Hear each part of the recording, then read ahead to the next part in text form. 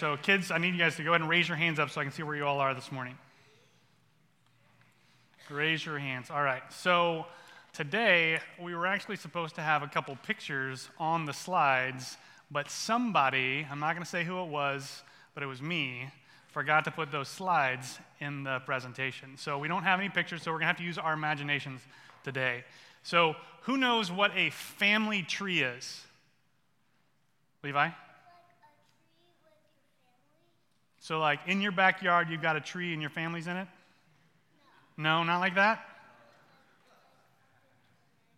Something to remind you of your family. So your family tree is like a list of people in your family, right? Okay, so a family tree would have your mom and dad, and your brothers and sisters, and your grandparents, right? Okay, so who can tell me the name of their grandpa? Zaylee? Robert? Okay, who else? Who else knows their grandpa's name? Zeke? Tom? Matthias? David? Boy and girls? Bob? All right, so Robert, Tom, David, Bob. All right, now who can tell me their great-grandpa's name? So we're going to go up a level. Dinah? Jerry. Does anybody else know their great-grandpa's name? Zaylee? Tom? James. Hey, no asking your parents. That's cheating. Landon? Watson?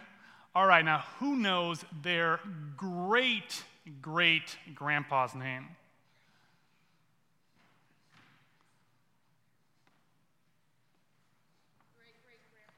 Great-great-grandpa. That's right, yeah. Dinah and Sophie's great-great-grandpa's name is Presley. And the only reason why I know that is because I called my dad yesterday and asked. Today in our passage, we get Jesus' genealogy, which is like his family tree. And in this list, we find out who Jesus' grandpa is, his great-grandpa is, his great-great-grandpa is, his great-great-great-grandpa, his great-great-great-great-great-grandpa, all the way to like 74 greats.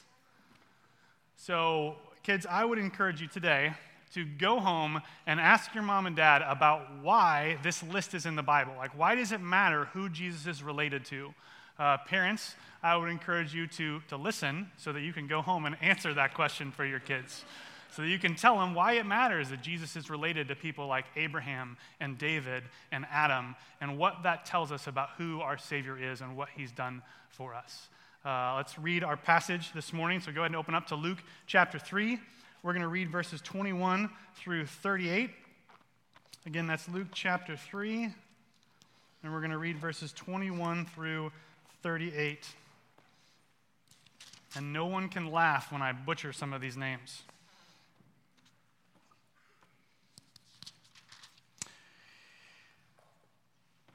All right, now, when all the people were baptized, and when Jesus also had been baptized and was praying, the heavens were opened, and the Holy Spirit descended on him in bodily form like a dove, and a voice came from heaven, "You are my beloved Son, with you I am well pleased." Jesus, when he began his ministry, was about 30 years of age, being the son, as was supposed, of Joseph, the son of Heli, the son of Matthat, the son of Levi, the son of Melchi, the son of Jannai, the son of Joseph, the son of Mattathias, the son of Amos, the son of Nahum, the son of Esli, the son of Nagai, the son of Maath, the son of Mattathias, the son of Simeon, the son of Josech, the son of Joda, the son of Jonanan, the son of Resha, the son of Zerubbabel, the son of Shealtiel, the son of Neri, the son of Melchi, the son of Adai, the son of Kozum, the son of Elmadam, the son of the son of Joshua, the son of Eleazar, the son of Jorim, the son of Matthat, the son of Levi, the son of Simeon, the son of Judah, the son of Joseph, the son of Jonam, the son of Eliakim, the son of Meliah, the son of Minna, the son of Mattatha, the son of Nathan, the son of David, the son of Jesse, the son of Obed, the son of Boaz, the son of Salah, the son of Nashon, the son of Amminadab, the son of Admin, the son of Arni, the son of Hezron, the son of Perez, the son of Judah, the son of Jacob, the son of Isaac, the son of Abraham, the son of Terah, the son of Nahor, the son of Serug, the son of Ru, the son of Peleg, the son of Eber, the son of Shelah, the son of Canaan, the son of Apharxad, the son of Shem, the son of Noah, the son of Lamech, the son of Methuselah, the son of Enoch, the son of Jared, the son of Mahalaleel, the son of Canaan, the son of Enosh, the son of Seth, the son of Adam, the son of God. Let's pray together this morning.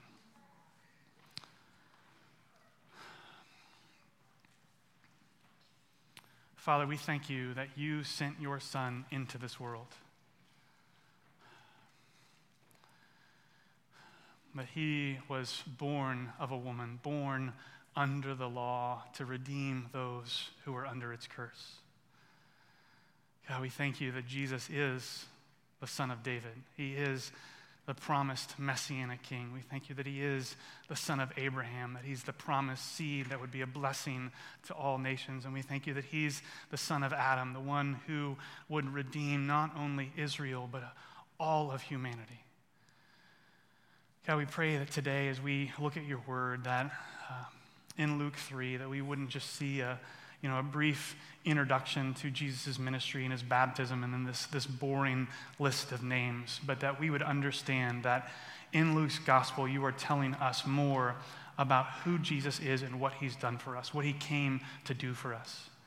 Jesus, we thank you for your sacrifice. We thank you for your all the time perfect obedience to your Father in our place. We thank you for your sacrificial death in our place. We thank you that you continue to stand in our place, interceding and mediating before your Father. And it's in your name we pray. Amen. So in this passage we just read, there's two things we get today. The first is that we get Jesus' baptism. And then the second thing is we get the introduction to his ministry and his genealogy, that big, long list of names that we read. And so thus far in the Gospel of Luke, we've kind of been flip-flopping back and forth between John the Baptist and Jesus. So Luke will tell us something about John the Baptist, so like how his birth was announced through Gabriel to Zechariah in the temple. And then in the very next passage, he'll tell us something about Jesus, how Jesus' birth was announced through Gabriel to the Virgin Mary. And he's been going back and forth kind of this whole time that we've been in the Gospel of Luke. But today, we kind of turn a corner in Luke's Gospel. Last week, we were in a passage about John the Baptist. Today, we flip back over to Jesus, but then we're going to stay on Jesus for the rest of the time. And really, that's where the focus has been all along anyway, right? Even when Luke is telling us about John the Baptist, he's telling us about John the Baptist because John the Baptist only matters because he's the forerunner of the Messiah. So everything he says about John the Baptist is really something that he's saying to us about Jesus. And so today, we flip to focus solely on Jesus. And he tells us that Jesus came to be baptized. He tells us that he started his ministry, and then he gives us his genealogy. So the first thing that we see in verses 21 and 22 is that Jesus is baptized. And right away, and when we find out that Jesus came to be baptized by John, it should cause us to ask some questions. Right, last week we saw that John the Baptist offered a baptism of repentance for the forgiveness of sins. So he was doing his ministry, he was preaching the good news that God was sending a Redeemer. He was telling people that they needed to repent of their sins so that they could be forgiven and be baptized. And so Jesus comes to be baptized. And the question we should ask is, why is Jesus getting baptized? Right, Jesus doesn't need to repent. He doesn't need any sins forgiven. Hebrews tells us that he was tempted in every way as we are, in every respect, yet he was without sin. So there's nothing for Jesus to repent of. There's nothing that he needs forgiven. So why is he coming to be baptized? And here, Matthew's gospel can help us out. And there's going to be some slides behind me. In Matthew 3:14, Jesus comes to John to be baptized, and John says, no. He says he doesn't want to baptize him. He says, I need to be baptized by you, and do you come to me? His question is, he's saying the same thing we've been saying, right? Jesus doesn't have anything to repent of. John does. John's the one that sinned. John's the one that needs to be baptized by Jesus. He's saying, why are you coming to me for this? Jesus answers him in verse 15. He says, let it be so now, for thus it is fitting for us to fulfill all righteousness. Jesus says that this is the way it's got to be in order to fulfill all righteousness. In Matthew's gospel, he uses the word righteousness to talk about us doing what God requires. And whenever he talks about someone being righteous, so for example, in the early chapters of Matthew, he says that Joseph was a just man. And he's telling us that Joseph lived his life in such a way to do what God required of him. And so when Jesus tells John the Baptist that he needs to be baptized in order to fulfill all righteousness, he's saying he needs to be baptized in order to be doing what God requires of him. So he's saying he needs to be baptized not because he's sinned, not because he has something to repent of, but in order to do what his Father wants him to do. He's being baptized out of obedience to the Father. That's why he comes and submits himself to John's baptism, even though he doesn't need to repent, even though he hasn't sinned. So he gets baptized, and Luke tells us that when Jesus is baptized, three things happen. The heavens open up, the Spirit descends in bodily form like a dove, and then there's this voice from heaven. But if we, kind of quickly rush to all that exciting stuff that happens in Jesus' baptism, we'll miss what he says in the middle of verse 21. He says, "Now when all the people were baptized, and when Jesus had also been baptized and was praying, the heavens opened, the Spirit descended, the voice from heaven spoke." He's telling us that Jesus was praying at the time of his baptism. Anytime we see Jesus praying in the Gospels, we should see it as like a gigantic, flashing, alert warning message telling us that we need to pray much, much, much, much, much, much, much, much more than we already do. Because if we see Jesus praying, the one who is 1/3 of the Trinity, the one who lives in unbreakable communion with his Father, the perfect Son of God, we see him who's always connected to his Father, needing to pray when he's living life on this earth, we should recognize, hey, if Jesus needs that, there's a good chance I need that too. There's this quote from Paul Miller. That's what he says. He says, "If you are not praying, then you are quietly confident that time, money, and talent are all you need in life. You'll always be a little too tired, a little too busy. But if, like Jesus, you realize you can't do life on your own, then no matter how busy, no matter how tired you are, you will find time to pray." What Paul Miller is saying, this is from the book A Praying Life, which is a phenomenal book on prayer, but what he's saying is that we don't pray because we don't think that we need to pray. And when we see Jesus praying, it's a significant reminder to us that we do need to pray. If Jesus needed to pray, we obviously need to do so. And so I hope that this week, that this reminder from Luke's gospel as we see Jesus praying would cause us, as we're living life, as we're going to work, as we're cutting the grass, as we're parenting our children, as we're doing the things that we do every week, we would recognize that in the midst of those things, we should be praying because we need God to work through us. Because like Jesus, we cannot do life on our own. He says, that the heavens were opened, the Holy Spirit descended, and the voice from heaven spoke. So that first thing, the heavens are open. What's happening here is something visible is taking place to tell the people that God is about to act.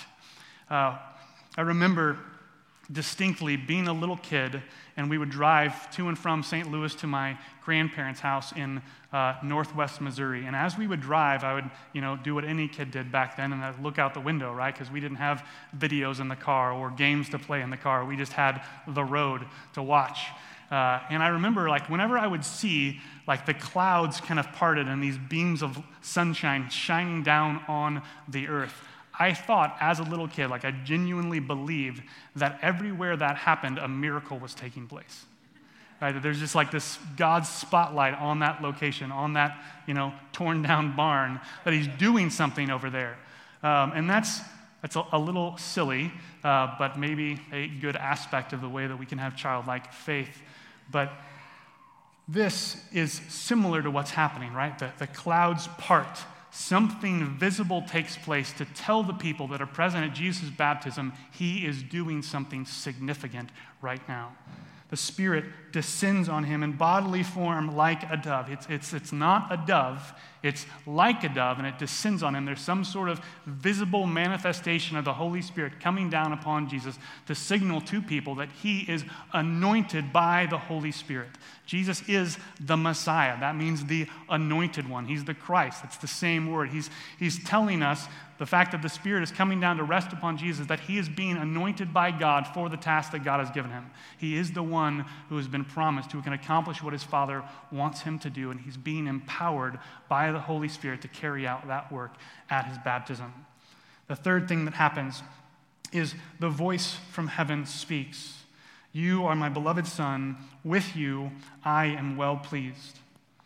There's a couple things we should notice about this. The first is that this is one of the places in Scripture where we clearly see all three members of the Trinity actively present. Right? Jesus is getting baptized.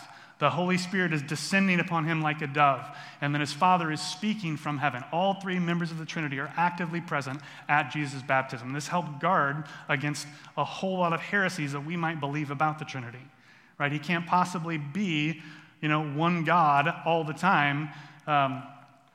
He is one God all the time. He can't change, he doesn't change back and forth between the Holy Spirit and the Father and the Son, as like modalism would teach us, that God, was the Father in the Old Testament, then he became the Son, and later he became the Holy Spirit. Right here, all three are present in the New Testament. We see the Trinity actively working at Jesus' baptism. Then the second thing that we should see is what the Father says about the Son. He says, you are my beloved Son. With you I am well pleased. On the one hand, this shouldn't surprise us, right? He's God's beloved Son. Of course he loves him. Of course he delights in him. Jesus is the one who always perfectly obeys his Father. But when we see the Father saying this to Jesus, it should also be encouraging to us, right? Because if we have trusted in Christ, we've trusted in Christ and Christ alone for our salvation, then Paul says that we're in Christ. What that means is that if God is pleased with his Son, if we're in Christ, then he's pleased with us too. What God says about Jesus, he says about us, because Jesus' work, his righteousness, is accounted to us when we trust in him for salvation. That's very good news, right? Because if it depends on me and my work, or you and your work, God does not say this about us. Because none of us are perfect. None of us always obey him like Jesus does. And so if we want God to be pleased with us, we need to be in Christ. We need to trust in him. And so if you're here this morning and you're not someone who has trusted in Christ, you don't have salvation in him, know that God does not say this about you. He's not well pleased with you. The book of Hebrews tells us that without faith, it's impossible to please God. The only way for us to move from being displeasing to God to being pleasing with God is through faith, is by putting our faith in Christ so that he sees Jesus when he looks at us. And so if you're here this morning, I would encourage you to ask someone today about what it means to trust in Jesus. Ask me, talk to Justin, talk to someone around you, and ask them what that looks like and how to do that. The next thing Luke tells us in verse 23 is that Jesus began his ministry around 30 years of age. He's not exactly 30, he's around that age, but that age, 30 years, is pretty significant in the Old Testament. That's when priests began their service. That's when Ezekiel began his prophecy ministry. That's when David became king. And so 30 years is kind of a significant age in the Old Testament. And so when he tells us that Jesus is about that age, it should clue us into the fact that Jesus' life, as we probably already know from the early chapters of Luke, is going to be significant. He has a unique role that God has given him to carry out in his creation. And then he gives us this big, long list of names. And I'm not going to read it again. But there are 11 groups of 7 names, 77 names here. And to talk about this morning, we're going to kind of focus on a couple of details, and then we're going to talk about it more from a high level. And I'm going to explain why we're doing that in just a little bit. But so the details are, first of all, we should notice what he says about Joseph. When he began his ministry, he was about 30 years of age, being the son, and then there's this parenthetical statement, as was supposed of Joseph.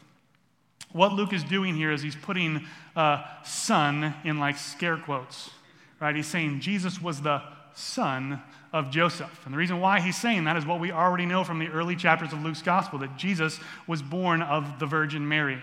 So Joseph is his father, but not in the same way that all these other fathers are related in this genealogy. Jesus is Joseph's adopted son because God is his father. He was conceived supernaturally by the Holy Spirit. So Luke, in saying he's the son, as was supposed, of Joseph, he's making sure that we haven't forgotten what he's just told us a couple chapters before. The second big detail for us to notice is kind of the difference between Luke's genealogy and Matthew's genealogy.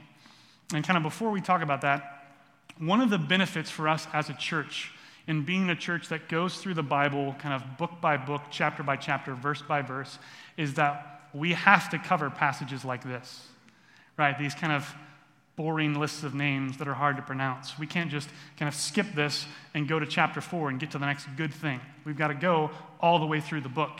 And that's also helpful for us when we come to complicated passages, because then there might be problems that would confuse us or be complicated to talk about. And so we could just skip those and go to the next chapter. But by being a church that goes through the Bible book by book, chapter by chapter, verse by verse, we can't skip those things. Because if we did, you would all ask, hey, why did we skip that chapter? This is both a kind of boring section and also a very complicated section. We see that when we compare Matthew's genealogy to Luke's genealogy of Jesus. Matthew's genealogy is different, and we see it from a high level in that he only goes back to Abraham, whereas Luke goes all the way back to Adam. The other difference is that Luke has a whole lot of names that are not listed in Matthew's gospel. And so he gives us a whole lot of information that Matthew doesn't. But the biggest issue when comparing the two genealogies side by side is that there are 38 names that are different when we compare Luke's genealogy to Matthew's genealogy. And I don't mean that like Luke has a name that Matthew doesn't have, or Matthew has a name that Luke doesn't have. I mean, Matthew has like, this guy is the father of Steve, and Luke has, this guy is the father of Bob. The names are different. Most notably, the differences we see are in the name of Jesus' grandfather. And so this is a challenging, complex issue for which there are a whole lot of explanations out there. And I don't want to just fly by it and not talk about it, but we're also not going to go fully into it this morning. The reason why is because it's way too complicated and would take way too long to talk about this morning. We would just all leave here very, very confused. And so what we're going to do is we're going to do something that we've done before as a church, and that's where I'm going to talk about it this morning, just briefly, like I already have. And then this week, midweek, probably Wednesday or Thursday, I'll post something online that will answer this question and talk about it in a written format, which I hope will be clear and lay out more comprehensively what's taking place and how we should respond to this as Christians. For Fifth Street people, I'll make sure that Justin gets that so he can get that out to you. Because the reality is that we can't cover that this morning. There's a whole lot of this guy's the father of this guy who's related to this guy, and this, person died and sister got remarried to this other person, and it's like reading it is confusing. Trying to talk about it in this setting would be even more confusing. So that's what we're going to do. I think instead of diving into all of those things, what we need to see is not the details of these genealogies this morning, but the overarching point that Luke wants us to get when he's telling us who Jesus is by telling us about his lineage. Because in the Old Testament and in the New Testament, in this culture, they give these genealogies because to them, genealogy matters. Right? To us, like the fact that my great-grandfather's name was Presley doesn't have a significant impact on my life today. Right? I don't have any idea what his job was and what he did, and it's probably not the same as what my job is and what I do. But for them in this culture, who they were related to had a significant impact on their life. It told people what they were qualified to do. It told them what kind of character they should expect them to have. It told them significant things about individuals by knowing who was in their lineage. And for Jesus, it's not any different. Even though this is his adopted lineage through Joseph, it tells us about who he is and what he's qualified to do. And so both Matthew and Luke stress the fact that Jesus is a descendant of David. That matters because God promised David in 2 Samuel 7 that he would have a descendant that would always reign on his throne. That caused God's people in the Old Testament to be expectantly waiting for a messianic king to come who would reign on David's throne once again. When Matthew and Luke tell us that Jesus is a descendant of David, they're telling us that he is that descendant of David. He is the one who is both qualified and anointed by God to be that king who reigns on David's throne. When he tells us that Jesus is the descendant of Abraham, he's telling us that Jesus is the one that was promised, the promised seed of Abraham that would come and be a blessing to all nations. He's telling us that Jesus is the one that fills that Old Testament hope that God would keep his promise to his people. Luke goes further back than Matthew. He goes all the way back to Adam. And I think for Luke, he's telling us that because he wants us to recognize that Jesus isn't just the Messianic king. He isn't just the promised seed of Abraham. He is the Savior of all humanity. He's related to people that aren't Israelites because he's the Savior of people who aren't Israelites. And so Luke's genealogy especially should be encouraging to us who are Gentiles, knowing that Jesus is the Redeemer, not just of one certain family, but of all families. By linking Jesus to Adam, he's linking Jesus to all humanity. And that should be very, very encouraging to us. Because if he wasn't made like us in every respect, if he isn't a son of Adam like we are, then he's not fit to be our Redeemer. He's not fit to be our Savior. Luke is making sure we know that he is both qualified and able to save his people to the uttermost. So this morning, as we look at this passage, as we look at this list of names, as we see Jesus being baptized, we should be reminded of the fact that Jesus needed to pray because he was human like we are. He's the Son of God and the Son of Man. He lived life in this broken world, and he needed his Father to do that. We should also be reminded that he is qualified. He is the promised seed of Abraham. He is the Messianic king in the line of David, and he is the Savior of all humanity by his link to Adam. He is this second Adam that will obey where the first Adam failed. Adam brought death to all humanity, Paul tells us in Romans 5, but Jesus brings life to all humanity through his sacrificial death on our behalf. And the way we benefit from that sacrificial death is by trusting in him by faith. I'm going to pray, and then Justin is going to come and introduce the Lord's Supper for us this morning. Let's pray. Father, we thank you that all Scripture is breathed out by you and profitable and useful. Even the parts that are complicated, even the parts that are just a list of names. But that in these details, you're telling us more about who your Son is and what he came to do. Father, I pray that as we continue our service together this morning, that we would know that Jesus is our Redeemer. That we would celebrate his life and death on our behalf. That we would remember that he was made human so that he could stand in our place. He could live a perfect life in our place. He could die a sacrificial death in our place. And that he continues right now even interceding and mediating in our place before you. Jesus, we thank you for your sacrifice, and it's in your name we pray. Amen.